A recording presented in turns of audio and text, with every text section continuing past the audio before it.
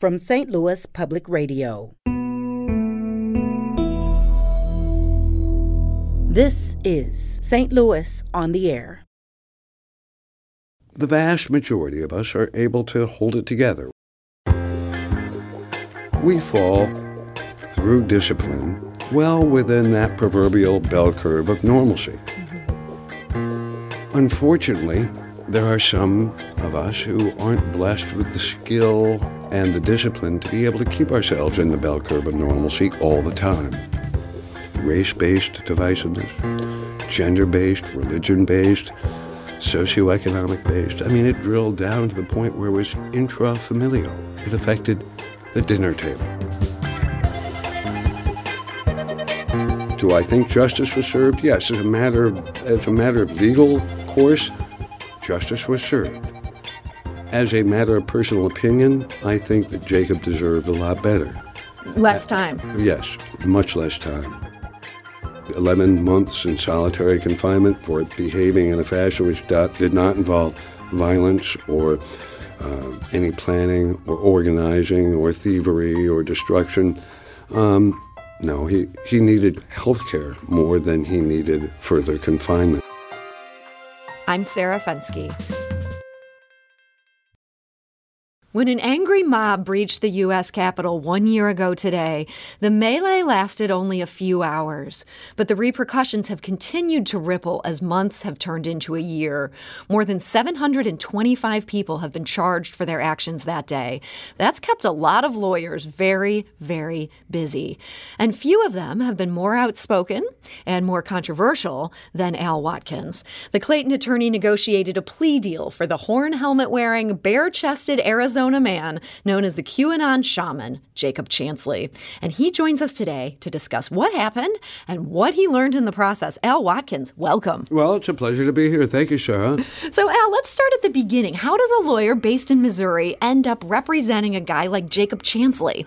Well, when you have a horrific reputation that sometimes transcends the boundaries of the city of St. Louis, you end up with people who know you. And those people sometimes end up in jail. And when they're in jail, they often talk to others who are confined and share with them their impressions and suggestions about who they should engage to represent them. That's what happened here. So your name is something that is passed around among the criminal element. Well, I make a point of putting my phone number on most bathroom walls and sometimes throwing my cards about indiscriminately in men's rooms and stadiums throughout the country.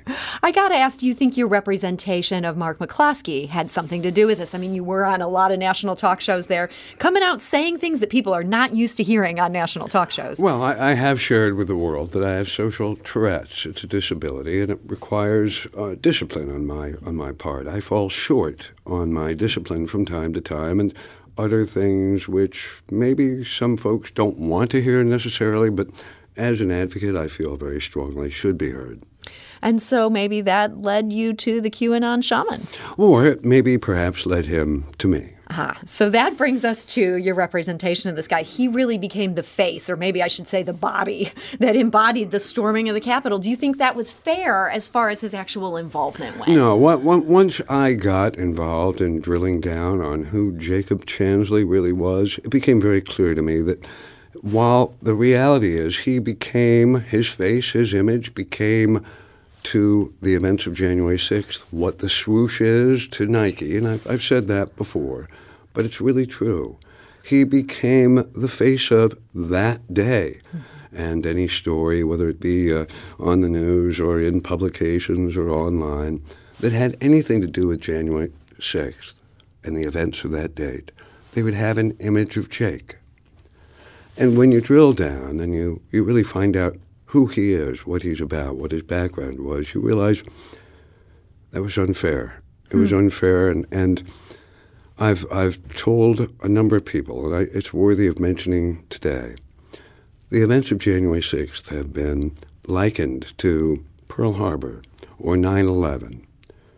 And in fact, as we look back at January 6th of last year, and the further we get away from that date, the more we're all going to realize and recognize that that day is the day all of us, you, me, and everyone in this country was forced and compelled to start bellying up to the bar and owning their role, be it active or passive, in the events of January 6th, and how we all collectively created an augur, an environment so filled with divisiveness that January 6th became an event that was real. You think you blame this on divisiveness in America? That's what led people to storm the Capitol? Well, no, there's no simple explanation, but there's a combination of factors that we all have to factor in. We have to understand and recognize that we have a not insignificant percentage of our population that truly, for better or for worse, never felt like their voice had been heard. And we have a large number of people in our nation, in our brethren citizenry, in fact, perhaps all of us, I certainly speak for myself, we have our own mental health vulnerabilities. We all have them. The vast majority of us are able to hold it together. We're smart enough, we recognize what our triggers are, and we fall, through discipline, well within that proverbial bell curve of normalcy. Mm-hmm. Unfortunately, there are some of us who aren't blessed with the skill and the discipline to be able to keep ourselves in the bell curve of normalcy all the time. I don't speak for myself there. And so you have these folks that have no criminal background. They have no nefarious mindsets. They have no desire to be destructive or violent in any way, shape, or form. But something happened that put them in a position where sociostressors triggered in them the inability to maintain that normalcy within the bell curve of normalcy. You couple that with social media, the filling in of isolation created by society in general prior to the pandemic, and certainly accelerated and exacerbated during the pandemic. You have a charismatic figure, President Trump, who not only from the date of the election when Biden was elected, but for years before that, had very skillfully targeted and spewed forth messages day in, day out, which were filled with mischaracterizations, untruths, and sometimes just out-and-out lies. And this didn't happen every now and then. It happened daily, multiple times daily. And these factors all collectively combined with our country's divisiveness, race-based divisiveness, gender-based, religion-based, socioeconomic-based. I mean, it drilled down to the point where it was intrafamilial. It affected the dinner table. Mm-hmm.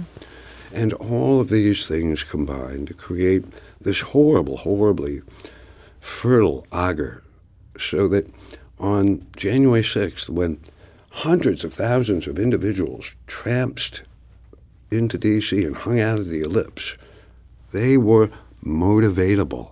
Mm-hmm. They were vulnerable. And they'd maybe already been motivated. Oh, the very certainly. fact they were there. Yeah. You're saying they were primed for this. Yeah, well, they're primed for it. They were invited. They truly believed that they were there at the special instance and calling of their president. They were there to save our nation, help our president to save our country.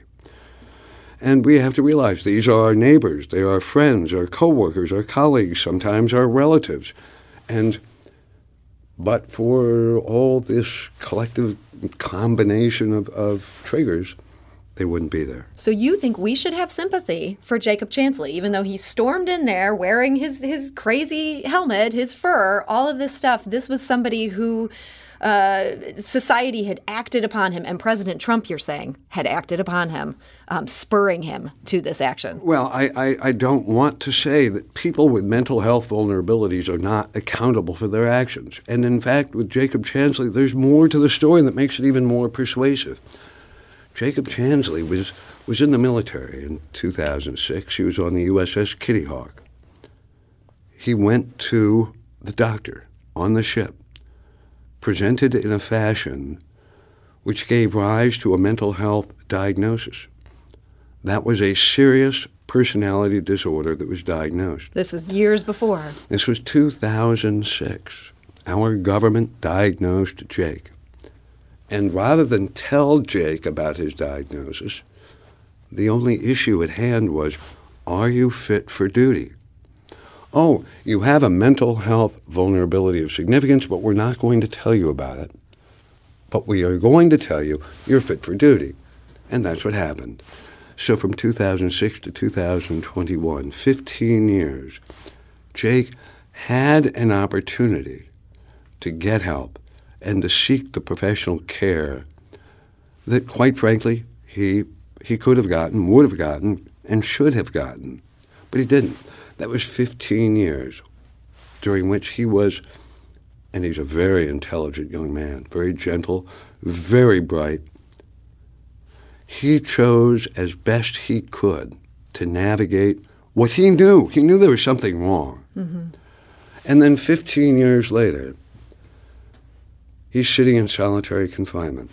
Somebody the government knows has a mental health vulnerability. Just unfortunately, it was the military part of the government and not the Department of Justice. They weren't talking to each other. Right. And of course, I'm certainly not armed to be a mental health care professional. I'm the one who needs to go to the mental health care professional.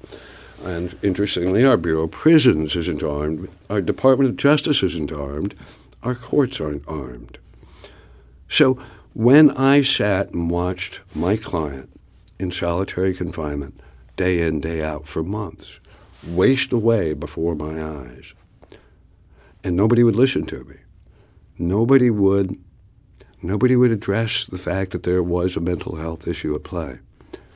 Interestingly, all it took was one carefully crafted, vulgar, inappropriate quote, well placed for maximum disclosure, to garner within 24 hours mental health care that my client needed, a psych evaluation ordered by the court, and steps and immediate measures to be taken to save my client from the proverbial mental abyss. So, Al, I'm glad you brought up this vulgar quote because I feel that we do need to address this today. These are some comments you made to Talking Points memo, and these are some very offensive descriptions. I can't read them as direct quotes because they contain expletives, but I'm going to give the gist of your words and some words that normally I would not use on the radio. You described the rioters as short bus people. You said the rioters are people with brain damage. They're, quote, retarded and on the spectrum. Yeah. What were you thinking by using those words? All right, so for 5.5 months, I had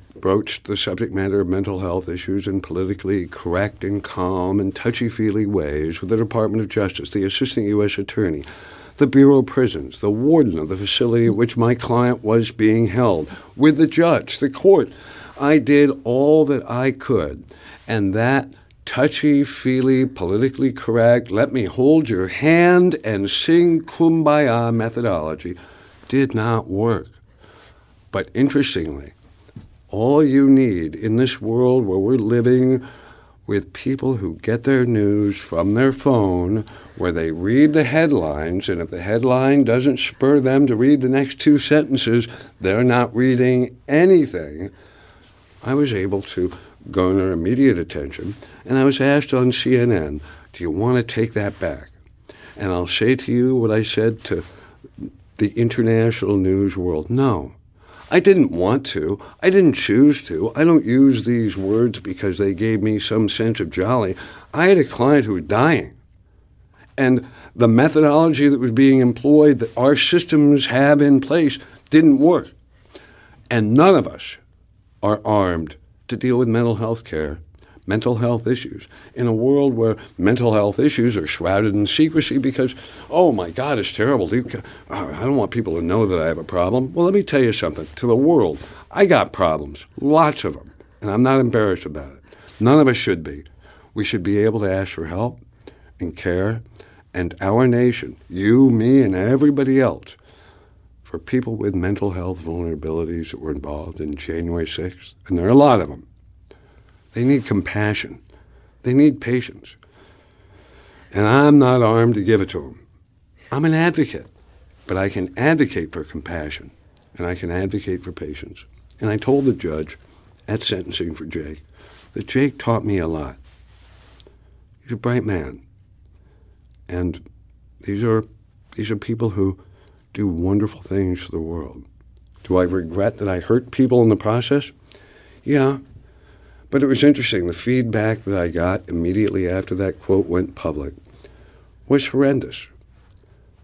And it was certainly not favorable. But once it became clear what I was doing, and once the diagnosis of Jake was reconfirmed in 2021, and once the explanation for the basis of doing it came out, I garnered a remarkable amount of support from the individuals, the very individuals who wanted to string me up by my nether regions.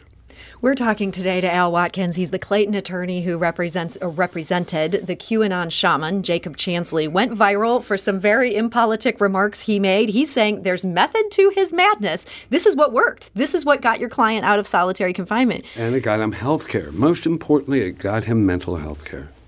And so what it takes in the world is not a well-crafted brief or working behind the scenes with a U.S. attorney. It takes a quote that goes so viral that people can't ignore it. Well, they can't ignore it. The Bureau of Prisons can't ignore it. The Department of Justice, right up the chain of command, can't ignore it. The U.S. District Court can't ignore it. And indeed, the judge in the black robe, very learned man, very experienced man, he couldn't ignore it. So, Al, you, even before all this happened and you're dealing with the national media, you were a pro at dealing with the local media, and you are frequently doing these kind of things to get attention to your client, and get attention for your client. There's a lot of talk in town about, does this do more help or does this do more harm? Is this giving Al a profile, or is this actually helping his clients? Well, that's a really good point. So, the vast majority, and by that I mean 99+% of my cases, are handled in a fashion which does not involve the media, does not involve publicity, does not involve anything high profile.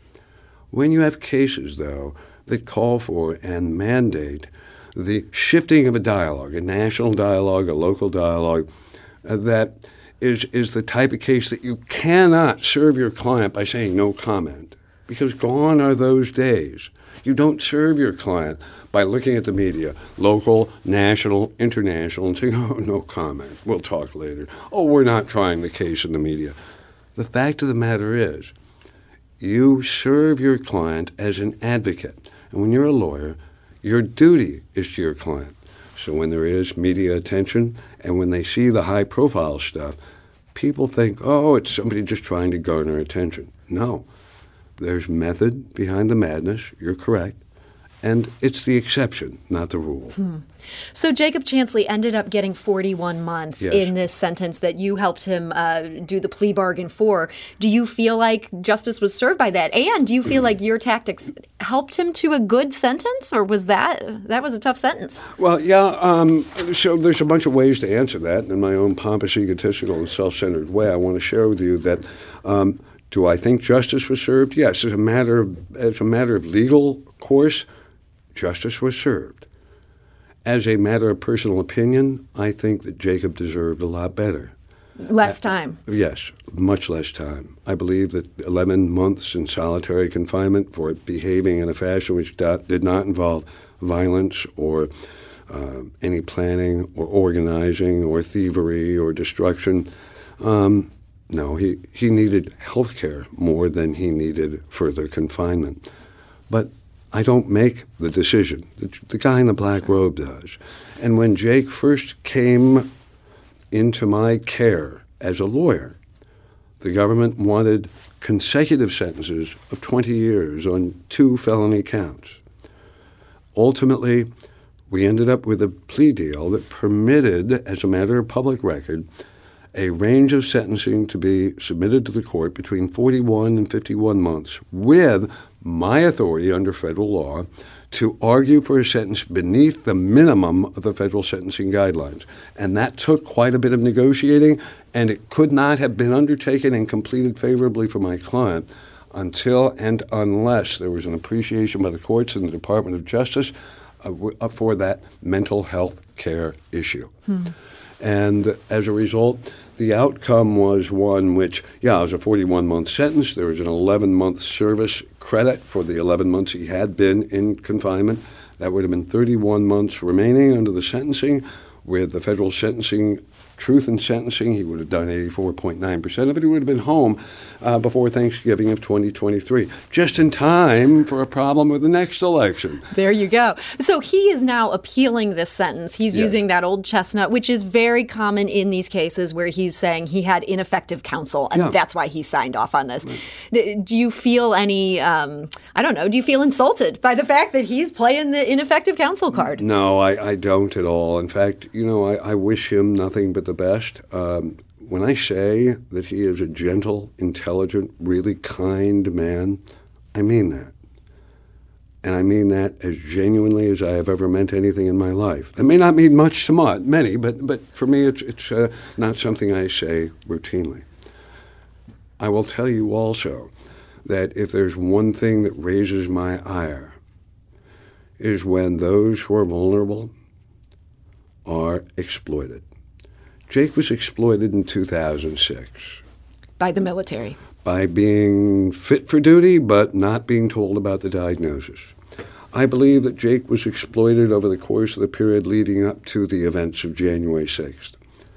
I believe that Jake was exploited by the national media, international media, any media at all, social media, because of his inextricable link as an image to the events of January 6th. I believe he was exploited by the Department of Justice, who mischaracterized him, who he was. He wasn't a leader. It took the government 9 months to finally admit to the court that, well, no, he wasn't a planner, he wasn't an organizer, he wasn't a violent man, he wasn't assaultive, combative, destructive. 9 months while he's in solitary confinement. So I think that at the end of the day, what really gets me going is the fact that there is somebody out there who got in Jake's ear after the sentencing, where Jake was under oath. He knew what he was pleading everything. to. I mean, Jake was completely just one of the most stunning performances of any defendant in front of a judge that I've ever seen. Been doing this for just shy of 4 decades. That, and I won't use the word, but it gets me going. That his lawyer convinced him to file this appeal of the sentence he knew he was doing. Actually, unethically, he was not my client's lawyer at the time that he interacted with my client. That's a whole And is now representing him. Correct. Well, Al Watkins, this has been such an interesting chapter in American history, and I appreciate you joining us today to discuss it. It's my pleasure. Great to see you again. And Al is a partner in the Clayton firm Codner Watkins.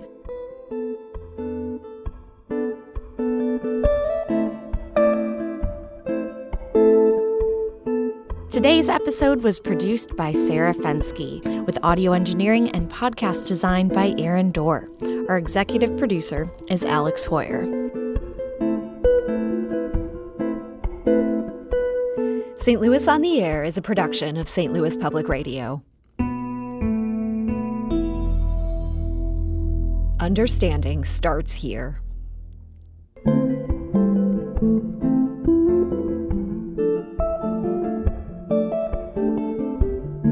Do you find yourself regularly listening to episodes of St. Louis on the Air? Suggest us to a friend you think might enjoy our conversations. And leave us a review and rating on Apple Podcasts on the App Store. It's the simplest way to help people discover our show. Thanks. St. Louis Public Radio is a member-supported service of the University of Missouri, St. Louis. Support comes from the Missouri Forest Products Association, committed to conservation and careful management of the state's forests to make them more resilient and better habitats for wildlife. ChooseWood.com.